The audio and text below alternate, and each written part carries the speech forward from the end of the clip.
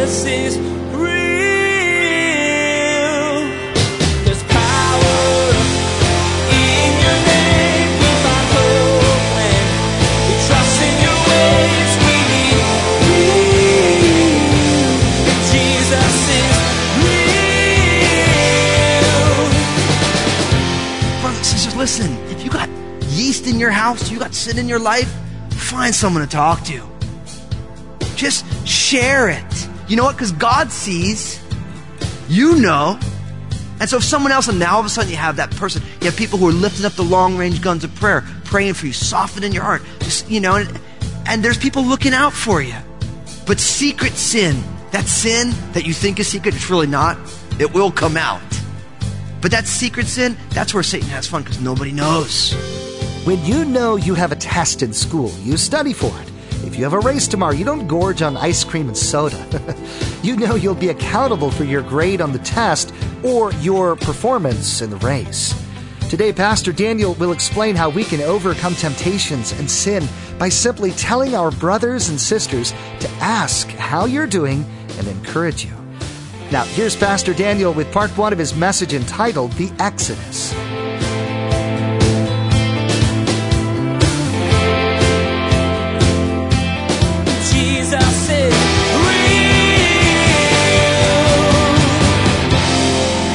We're right at that point. We've had 9 plagues, and God has said, look, the 10th plague is coming, that death of the firstborn. And God said, listen, death is going to come to every house. The only difference is whichever house has the blood of the substitute death, the lamb on the doorposts. Death happens in every house. But if you have the blood of the lamb on the doorpost, the angel of death is going to pass over. And so we looked last week in those first 12 verses of Exodus chapter 12, and we went over the Passover, and it was a pretty compelling study, wasn't it? As you realize that all of these pieces of the Passover, all the details that are put in place, they all have what we call theologically a Christological application, which means all of them, it happens in a day and time, but it also points to Jesus. It points to Jesus. So it was important locally for the children of Israel as they're about to leave Egypt, but it also points us to Jesus in illustration and symbol. And that's why when Jesus comes on the scene, John the Baptist calls him the Lamb of God. That comes from the Passover. That sacrificial Lamb of God. That's where it comes from.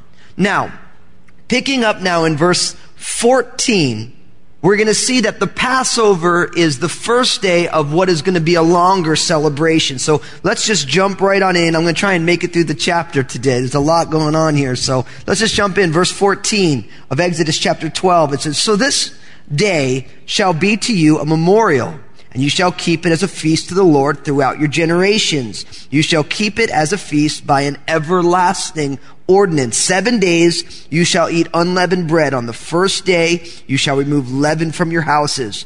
For whoever eats leavened bread from the first day until the 7th day, that person shall be cut off from Israel. On the first day there will be a holy convocation, and on the 7th day there shall be a holy convocation for you. No matter of work shall be done on them, but that which everyone must eat, that only may be prepared by you. So you shall observe the feast of unleavened bread, for on the same day I have brought your armies out of the land of Egypt. Therefore you shall observe this day throughout your generations as an everlasting ordinance. In the first month, on the 14th day of the month, at evening you shall eat unleavened bread until the 21st day of the month at evening. For 7 days no leaven shall be found in your houses. Since whoever eats what is leavened, that same person shall be cut off from the congregation of Israel, whether he is a stranger or a native of the land. You shall eat nothing leavened. In all your dwellings you shall eat unleavened bread." So what we find here is now the Passover becomes the first day of what is a 7-day feast called the Feast of the Unleavened Bread. And what it is this is a memorial. Notice they keep saying it's an everlasting ordinance, which means this is something that is meant to be remembered generation after generation without end. right? And what it is the Passover is the first day, and then it ends up becoming a 7-day festival with holy convocations on either end. And on those days, no work is to be done. And the key is that they're not allowed to eat bread with leaven. Now, the reason unleavened bread was used was because they were going to need to leave Egypt quickly. They didn't have time to let the bread rise. So if you've ever baked bread, you know that you put the yeast in, you form it into whatever shape you want, you let it sit, and then it gets big. So unleavened, because they had to leave quickly. But what is leaven or yeast a type of? We talked about this last week. It's a type of sin. Why? Because it corrupts by puffing up. That's what it does. That's exactly how leaven works. And I talked about this last week. So the key is that in this feast of Passover and unleavened bread, you're not allowed to eat anything with leaven in it for the whole week. So they eat matzah all week. And we talked about how matzah is the perfect picture of Jesus. If you missed it last week, I want you to check it out. But notice, this is now a celebration week. And I'll be honest with you, I really like that about the Lord. The Lord likes it when we celebrate. Now, don't get me wrong. There are some aspects to the way every culture celebrates that could promote sinfulness. But because there's the possibility of sinfulness doesn't mean we should just be grumpy in the name of God. Okay? Last time I checked, the fruit of the Spirit, one of them is what? Joy. So brothers and sisters, have a good time, please. Don't be grumpy. Now listen, I know some of us are smiley. Some of us are not the same kind of outward smiling. I'm not saying, I don't want you to be kind of silly or just put on a facade. But I believe God wants us to enjoy life. Jesus said, I have come that they may have life and they may have it what? More abundantly. And God actually puts in everlasting ordinances for celebrations. So feel free to laugh a little. Have fun. I think we should celebrate more in the name of God. Find every reason to celebrate. I mean, it says in the Bible that when one sinner comes to repentance, what? All the angels do what? They rejoice. I mean, you got to figure Sunday in heaven is an awesome time. All over the world, people are giving their lives to Christ. So don't be afraid. God puts this in His Word so that we understand. God wants us to be celebratory. That doesn't mean you have to be sinful or anything. But don't be afraid to make much of what God is doing. I mean, God said, look, I want all week, and I want you to put a holy convocation. No one's allowed to work. Now, why? Why is nobody allowed to work? Because nobody's saved by works. It's being modeled for the children of Israel that, listen, you can't work your way in. It's being done for you. Jesus is our rest. And on those celebration days, no works to be done. Just have a good time. And it's interesting, they go back over it again. They say, look, it's a week, and then they go, it starts on the 14th day until the 21st day. Now, there is an application for us, and I believe that the application is, notice, it begins with, you need to get all the leaven out of your house. And if leaven is a type of sin, I think it's a good application to say, we need to go through our house and we need to figure out what's leaven in my life. Let's level with each other. We all have some.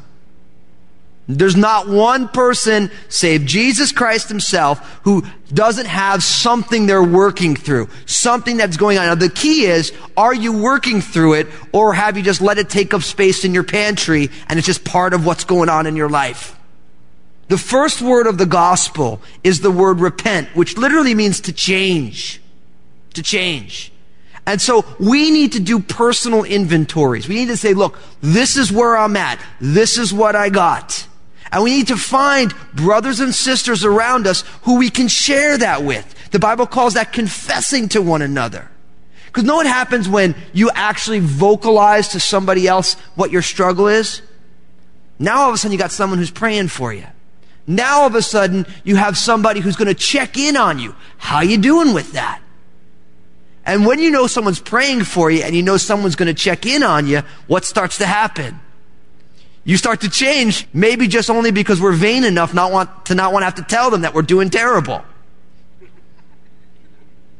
I mean, it's true, right? There's nothing worse than being like, yeah, I'm doing horrible with that. Because then they start encouraging you, right? And that's the worst. Because you're like, oh, I'm doing terrible. Like, man, God wants to do a great work in your life. And God wants to purify you, and you want it too. And I know it's hard. Man, believe me, I know it's hard, but I think God can do it. Let me pray for you. And you're just like, this is true for my own. I'll tell you a personal story, and don't hold it against me. I mean, you guys all know that God's working on me. But I remember, and I may have told you this before, but when I first started going to church, I mean, I didn't grow up in a Christian family at all, and I was way out there. I mean, you guys can imagine, you're like, you're still way out there. But I mean, I was way out there. You know, I was like, I had my own little orbit that I was in, you know? And I remember going to church, and God was doing a work in my life, but I had been doing drugs every day since I was a teenager. Every day. You know, all the way through high school, got good grades, made it to college, got some scholarship, did great in college, but I was hammered perpetually. And I remember I started going to church, and God was working on me. And I was convicted. And I remember going up to the pastor one day. The pastor's name was Andy, and I said, Pastor Andy, can I be honest with you? Because, I mean, it was just another worship service, and God was working on me. And God's like, what are you doing? And I'm just like, I don't know. So I'm like, I'm just going to tell the pastor.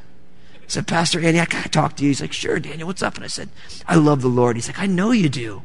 God's doing a great work in your life. And I said, He is. I'm like, but you know, for as long as I can remember, you know, I'm going to go home and smoke this joint. I got it rolled in my car. But I know God doesn't want me to do it. You know, and I kind of cringed because I hadn't been around church long enough to realize that people can be pretty mean when you confess your stuff to them. I just laid it out there, you know, like, here's me. You know, and he's just like, and I didn't know what was going to happen. You know, I figured I might get excommunicated. I mean, I don't know what they're going to do. And I'll never forget, the pastor he grabbed me, put his arm around me, and said, Daniel, this is what I want you to do. I want you to read Romans 6, 7, and 8. I want you to ask God to change your heart. And he said, do you mind if I pray for you? And do you mind if I ask you how you're doing? Like, that was it. Just read Romans 6, 7, 8 and pray that God will change your heart. And he's like, can I pray for you? And I'm just like, sure, you know. So he prayed for me. And so what did I do? I read Romans 6, 7, and 8, and I prayed that God would change my heart. Honestly, that Bible, if it would have fallen on the floor, it would have opened up to Romans 6. And it was amazing because every couple of weeks, Pastor Andy would grab me and be like, Daniel, how you doing? What's going on with that? I've been praying for you. You know? And I'll tell you, I haven't done drugs in about almost 15 years now. And praise the Lord. And it wasn't some miraculous healing either. I would love to be like, yeah, I got saved, and it was just like everything that tempted me went gone. It was gone. No. Some of you have that testimony, and I'm just jealous. With a holy jealousy, you know? But God was working on me, and I confessed it to them. And then, I mean, I was struggling so much. I'll be honest with you. I had friends who you know, would sell drugs. You know, that was how they made their living. And I remember calling up one of these guys, a good friend. I said, look, are we friends? Yeah. Do you care about me? Yeah. Well, if I call you asking for drugs, I want you to hang up on me. And he started laughing. He's like, you're one of my best customers, man. You know? And I remember saying, I'm like, but listen, if you really care about me, you hang up on me. And sure enough, I call him, you hang up on me. And there's nothing more convicting than when your friends who are your drug dealers, who are your best customer, start hanging up on you. But I say all that because, brothers and sisters, listen, if you got yeast in your house, you got sin in your life, find someone to talk to. Just share it. You know what? Because God sees, you know. And so if someone else, and now all of a sudden you have that person, you have people who are lifting up the long-range guns of prayer, praying for you, softening your heart. Just, you know, and there's people looking out for you. But secret sin, that sin that you think is secret, it's really not. It will come out. But that secret sin, that's where Satan has fun because nobody knows. You got no one praying for you because nobody knows. So I love that application of, man, go search out, get all the leaven out of your house. If you have a journal right now, I want you to write down, if you got to say, these are the things this is my leaven. And we all got stuff. You know, so yeah, I don't do drugs anymore, but I got all sorts of other heart issues that God's doing heart surgery on in my life. Write those things down. Just say, God, I want you to take that away. I want you to take that away. God, I want you to take that away. And maybe you might want to write down next to it, this is somebody I think I can talk to about that. And if you're here and you're like, I don't have anyone to talk to, I want you to grab one of our pastors in the family room. Almost our whole staff is here on a Wednesday night. Call our office. Make an appointment. Sit down with one of the pastors here at Crossroads. We're happy to talk with you about what's going on in your life. And what I will tell you is that no one's going to judge you because we're all traveling that path together. And God is doing a transformative work in all of our lives. Every single one of us. Some of us, we've grown up in church and we don't do all those really, really bad things that you can do a bragamony, but you got like a judgmental heart because you've never done anything really wrong. So we all got stuff. But the key is like the children of Israel, we need to get it out of the house. And one of the best ways to get it out of the house is to drag it into the light. And it's not pretty. Actually, it's pretty terrifying when you do drag it into the light. But you know what? Victory comes when it gets into the light. That's where it happens. But if you keep it tucked away in a little recess in your heart, a little corner that almost nobody knows about, oftentimes it will just stay there. And what good is it to have something that's destroying you be a part of your life long term? What good is it? It's just destroying you. And you know that it is. So like the children of Israel, we need to get the leaven out of our house. We need to say, God, you need to do a work in me. I want you to change my heart, change my life. Now let's keep going. Verse 21. Then Moses called for all the elders of Israel and said to them, pick out and take lambs for yourselves according to the families and kill the Passover lamb. And you shall take a bunch of hyssop, dip it in the blood that is in the basin, and strike the lintels, the 2 doorposts with the blood that is in the basin. And none of you shall go out of the door of his house until morning, for the Lord will pass through to strike the Egyptians. And when he sees the blood on the lintel and on the 2 doorposts, the Lord will pass over the door and not allow the destroyer to come into your houses to strike you. And you shall observe this thing as an ordinance for you and for your sons forever. It will come to pass when you come into the land which the Lord will give you, just as he promised, that you shall keep this service. And it shall be when your children say to you, what do you mean by this service? That you shall say, it is the Passover sacrifice of the Lord, who passed over the houses of the children of Israel in Egypt when he struck the Egyptians and delivered our households. So the people bowed their heads and worshipped. Then the children of Israel went away and did so, just as the Lord had commanded Moses and Aaron, so they did. In the hall of faith, in Hebrews chapter 11, speaking of Moses, it says, by faith Moses kept the Passover and the sprinkling of blood, lest he who destroyed the firstborn should touch them. Now, notice, Moses takes this and now he gives it to the elders, and then the elders are going to pass it down. And we talked about all this, the idea of the hyssop being used to put the blood on the top and the 2 sides, and it's going to pass over. So we've already seen that last week. I made the point that the top and then the 2 sides, it makes the shape of a cross. Notice, this is something that's supposed to be recurring. It's something that you're supposed to do all the time. Why? So that when your children ask, why are you doing this? Then you can tell them of God's faithfulness. I think it's important for families that families have traditions. You find ways to commemorate the things that God has done. It's one of the best ways to teach people. Education, theory will tell you that what's the greatest teacher? Repetition. And as you do it year in and year out, over time, it's going to be a teaching moment. So find those things in your own life. Find those areas where we are commemorating the things that God has done to pass it down. Me and Obadiah, we talk about things, and me and Meredith all the time. Like my kids, one of the things they're going to grow up knowing is that every morning, Mom makes breakfast and Abba sits down and eats it and reads the Bible to them. That's what we do in my house. Every morning. And then we have our scripture memory contest. And we go around, and it's rough because Obadiah is doing really good these days. It's something that we do as a family because I want to keep instilling into their hearts. You know, and we need to do that as families. Now you might say, listen, my kids are all grown up and I missed the boat. Find things to start doing now. You can't go back and redo yesterday, but you can start doing today. Maybe what you do is every Sunday morning, maybe you have kids in college, every Sunday morning when you come to church, you take one verse and one little application, you just email it to your child. I learned this in church today. I want to share it with you. I mean, they're not going to tell you to stop emailing them, trust me. Even if they don't want to hear it, they're still going to read it because you're their parents. Maybe you're a grandparent. Oh, man, the ministry of a grandparent. I hope you realize how precious that is.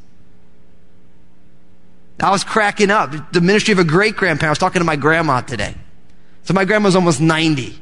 I mean, obviously, she's a great-grandparent, so she just thinks, Obadiah and Maranatha are just through the roof, They're little angels. And so it was funny. I was telling my grandma a story about something that I had heard today about Obadiah. He was getting picked on at school. Not really picked on. They were just being boys, And my grandma was like, you better tell that little kid that he better not mess with Obadiah or else his Gigi will come. And I'm like, Grandma, he's in first grade. He's taller than you, Grandma.